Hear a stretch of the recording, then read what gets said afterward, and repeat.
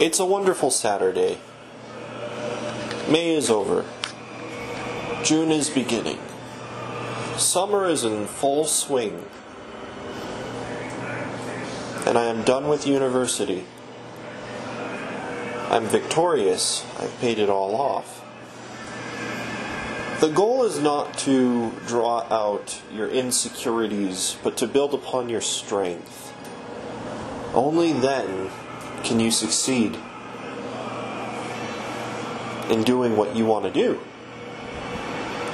There's a certain level of confidence that comes from being able to do what you set your mind to and focusing on your ability to be able to achieve results. Vocabulary is a very important part of communication. And I think for a lot of people, even myself, a simple vocabulary, however a concise vocabulary, that accurately and briefly and bluntly gets to the point of the issue, is more effective than any 16th century abstract, equivocating vocabulary. It is good to be educated. I do agree with that. However, I think the point of education is rooted in practicality. As somebody who effectively communicates ideas, who understands ideas, it is important to meet the ideas that you come up with, the ideas that you discover, and the ideas that you learn with a very practical mindset. There is a sense of literature, and then there is a sense of science. And while it is great to be creative, the creative function of man needs to have a drive and a purpose. Living a simple life, living without wants or desires that distract you from your end goal, but still sort of acknowledging the needs that your heart desires, is a very important idea to the establishment of character. Basically, in plain English, it's not so much that our wants are evil, or they distract us, or there's something that is negative. To the contrary, our wants are what make us human. To the contrary, our desires for things that are not needed, but that would be nice, are reflections of a greater pain of not having that convenience. Do you buy the $30 toaster at the grocery store? Or do you buy the $10 toaster? If it does exactly the same thing you want it to do in the end. I find it fascinating how American civilization is always built on convenience, but how gimmicky and how useless and utterly devoid of fundamental principle some of our products are. There's a juicer called Juicero, and what it does is it squeezes already processed orange juice into a cup, pending your phone connecting the juicer to Wi-Fi. And I get that's a cool idea, but where is the utility? Where is the actual purpose for doing something like that? And so it is with very scientific gimmicky products that a lot of people buy. Everybody is concerned about their health, but what does that matter if we have a red meat-rich diet and we're trying to lower our blood pressure with berberine or metformin? It seems we're trying to fix a problem that we ourselves have caused, instead of looking at the root cause of that problem, identifying where the problem stems from, and fixing it. This is a problem for modern America. This is a problem specific to the 21st century. That we create problems out of good intentions, or out of the idea that our problems solve other deeper problems. But we just created a problem, and that's how most business models operate. Take, for example, my situation. I am a customer service representative for a retail organization. And sometimes things do not go according to plan. Sometimes simply changing the method by which the customer interacts with our system could be a problem in and of itself for the end user. I've been in this company for about 5 years. I have a very stable level of income. As somebody who is single, I have a lot of freedom. I have a lot of career history for someone who is 26 years old. I've worked with individuals who are 50 to 80 primarily. So perhaps in my absence of being inculcated into a youth civilization or society,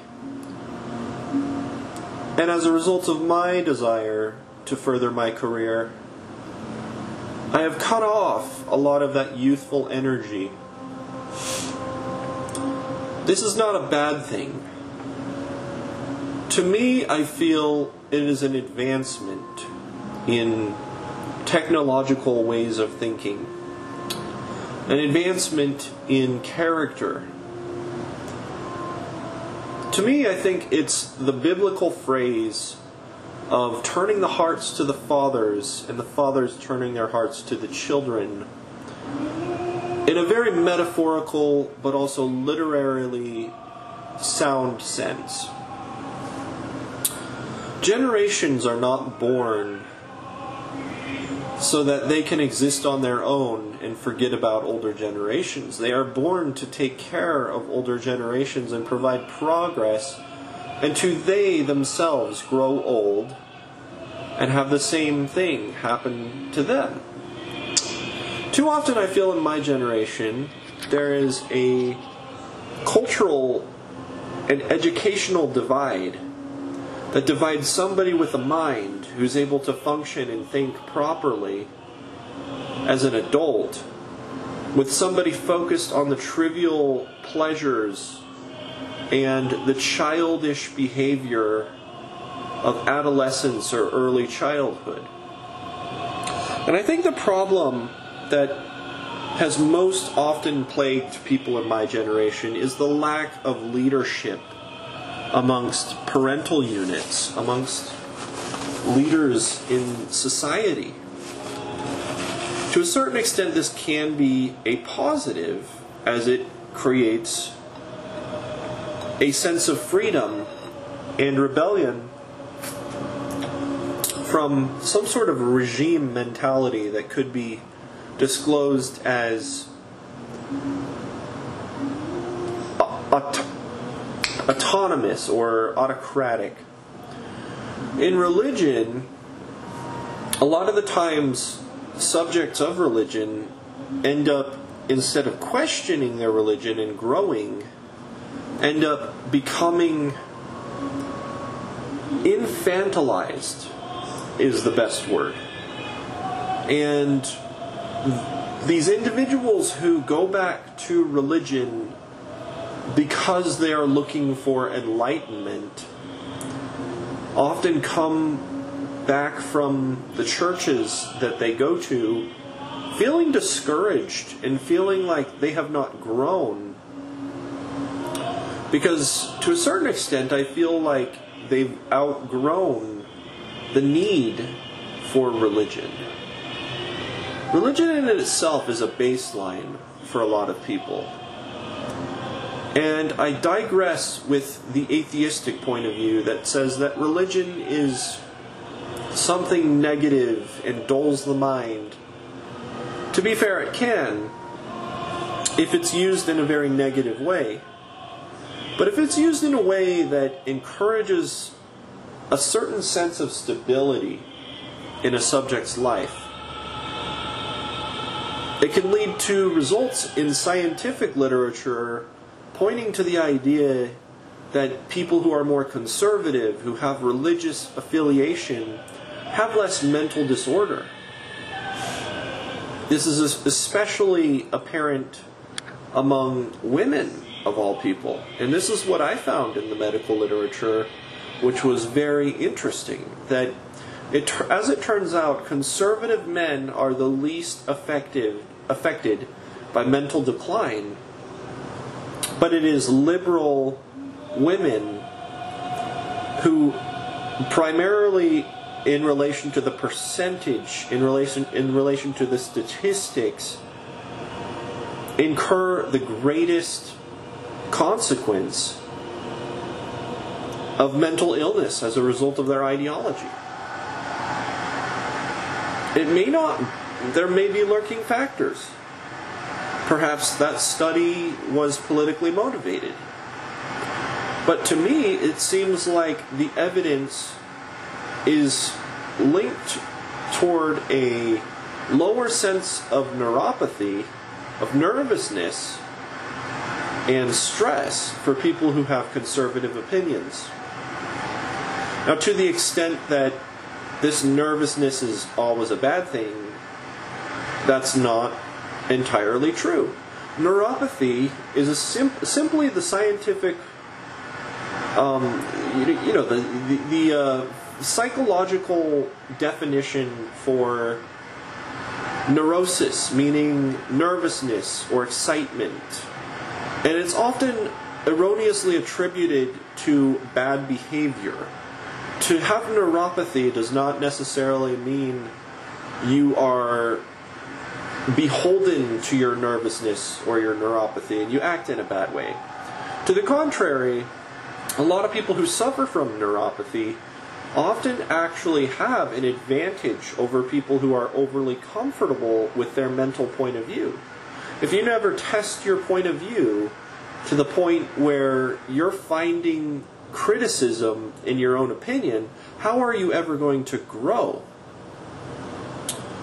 And to the point of a lot of people in the secular community, I think that neuropathy can be positioned in a very good way to help people question their very foundations of their beliefs and come to a greater understanding of the world around them. It's a double-edged sword. On one hand, you have a sense of nervousness, a sense of non-committal unconfidence that permeates the mind when you're taking things from a subjective point of view and viewing them in a larger consensus. You're less important. You don't have a sense of normalcy in yourself, knowing that you are infinitely more important than anybody else's opinion. And as a result, I think that facet, that lurking factor of questioning and criticism, self-criticism, self-denial, is this correct? Is this not correct? To what extent does this exist? A very clinical approach gives a very specific approach. And that's why a lot of very successful scientists are more along the lines of having higher neuropathy and more liberal beliefs. But where I think it digresses from the point is we're not supposed to be just saying question everything and accept nothing. There are fundamental axioms you must base your life and your behavior upon. Otherwise, you're going to end up like the Kony 2012 person. He was the epitome of neuropathy. He was so concerned about Kony, Joseph Kony, and all of the children in Africa, and the Lord's Resistance Army. All of that story, just the sensationalization.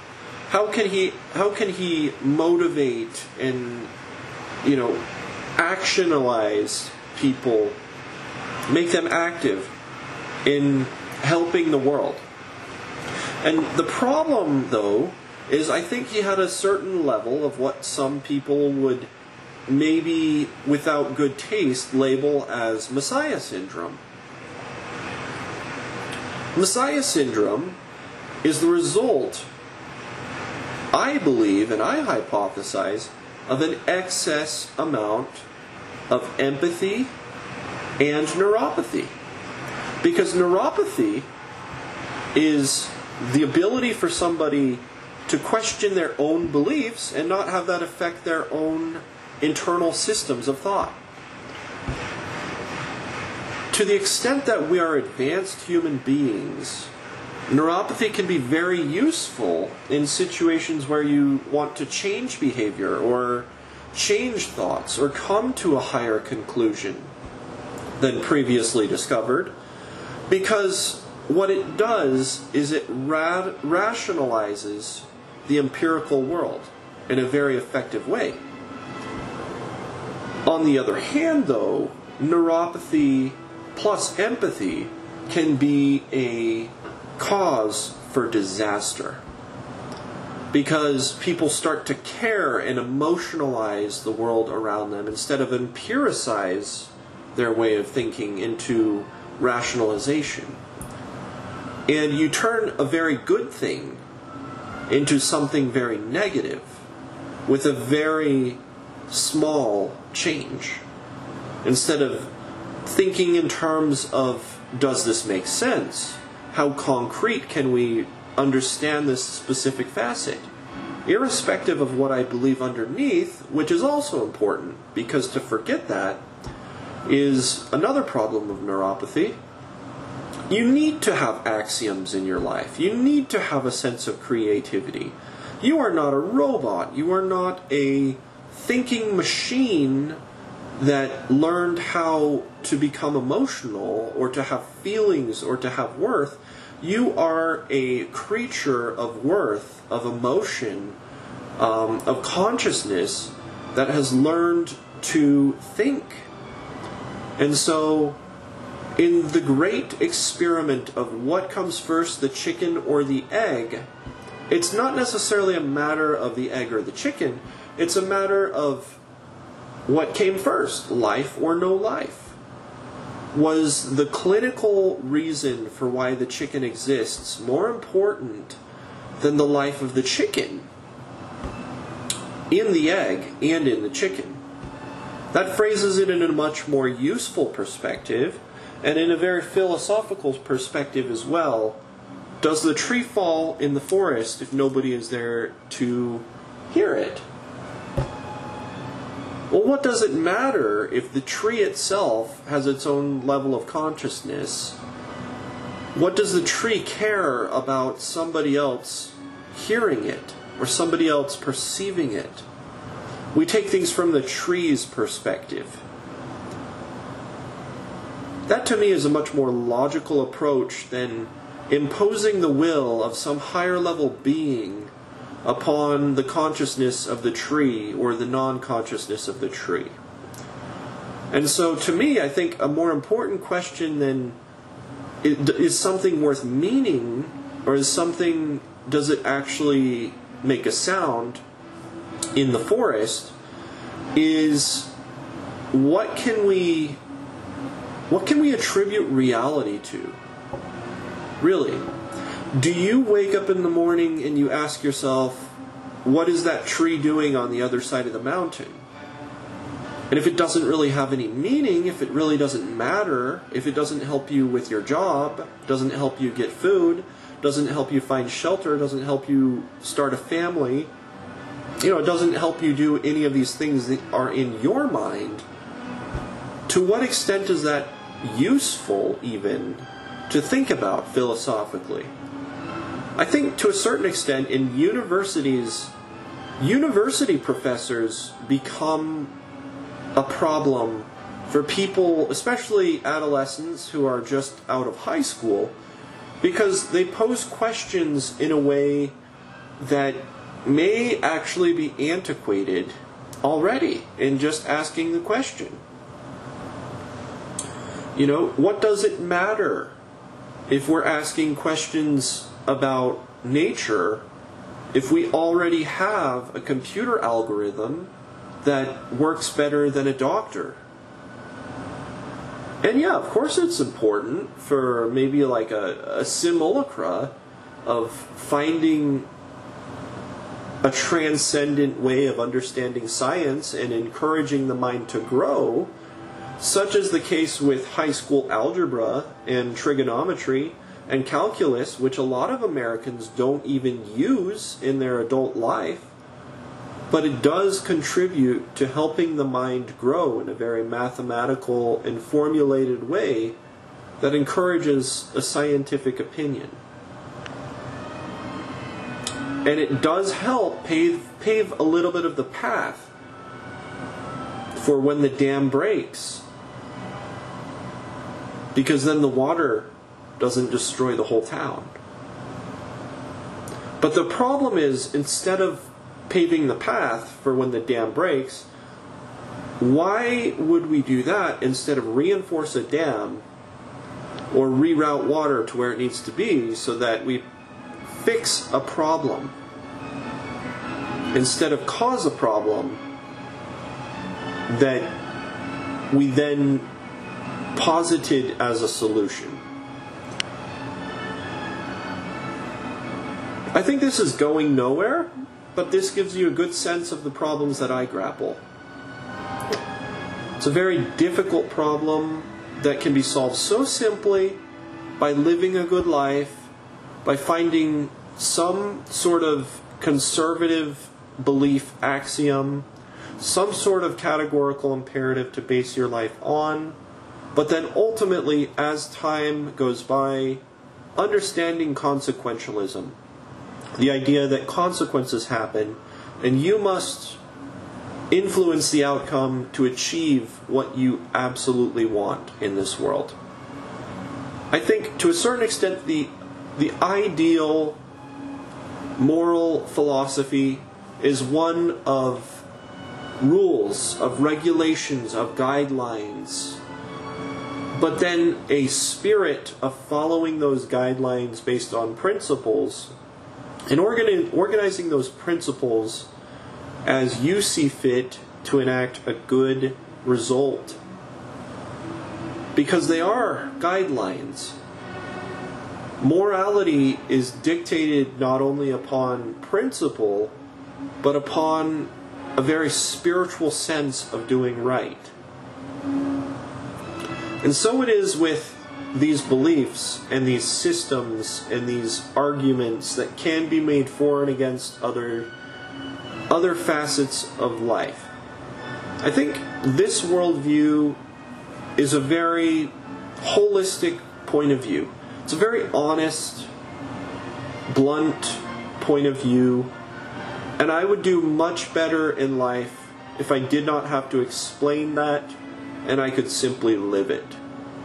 So by golly, let's live it. Thank you for listening. Have a wonderful weekend.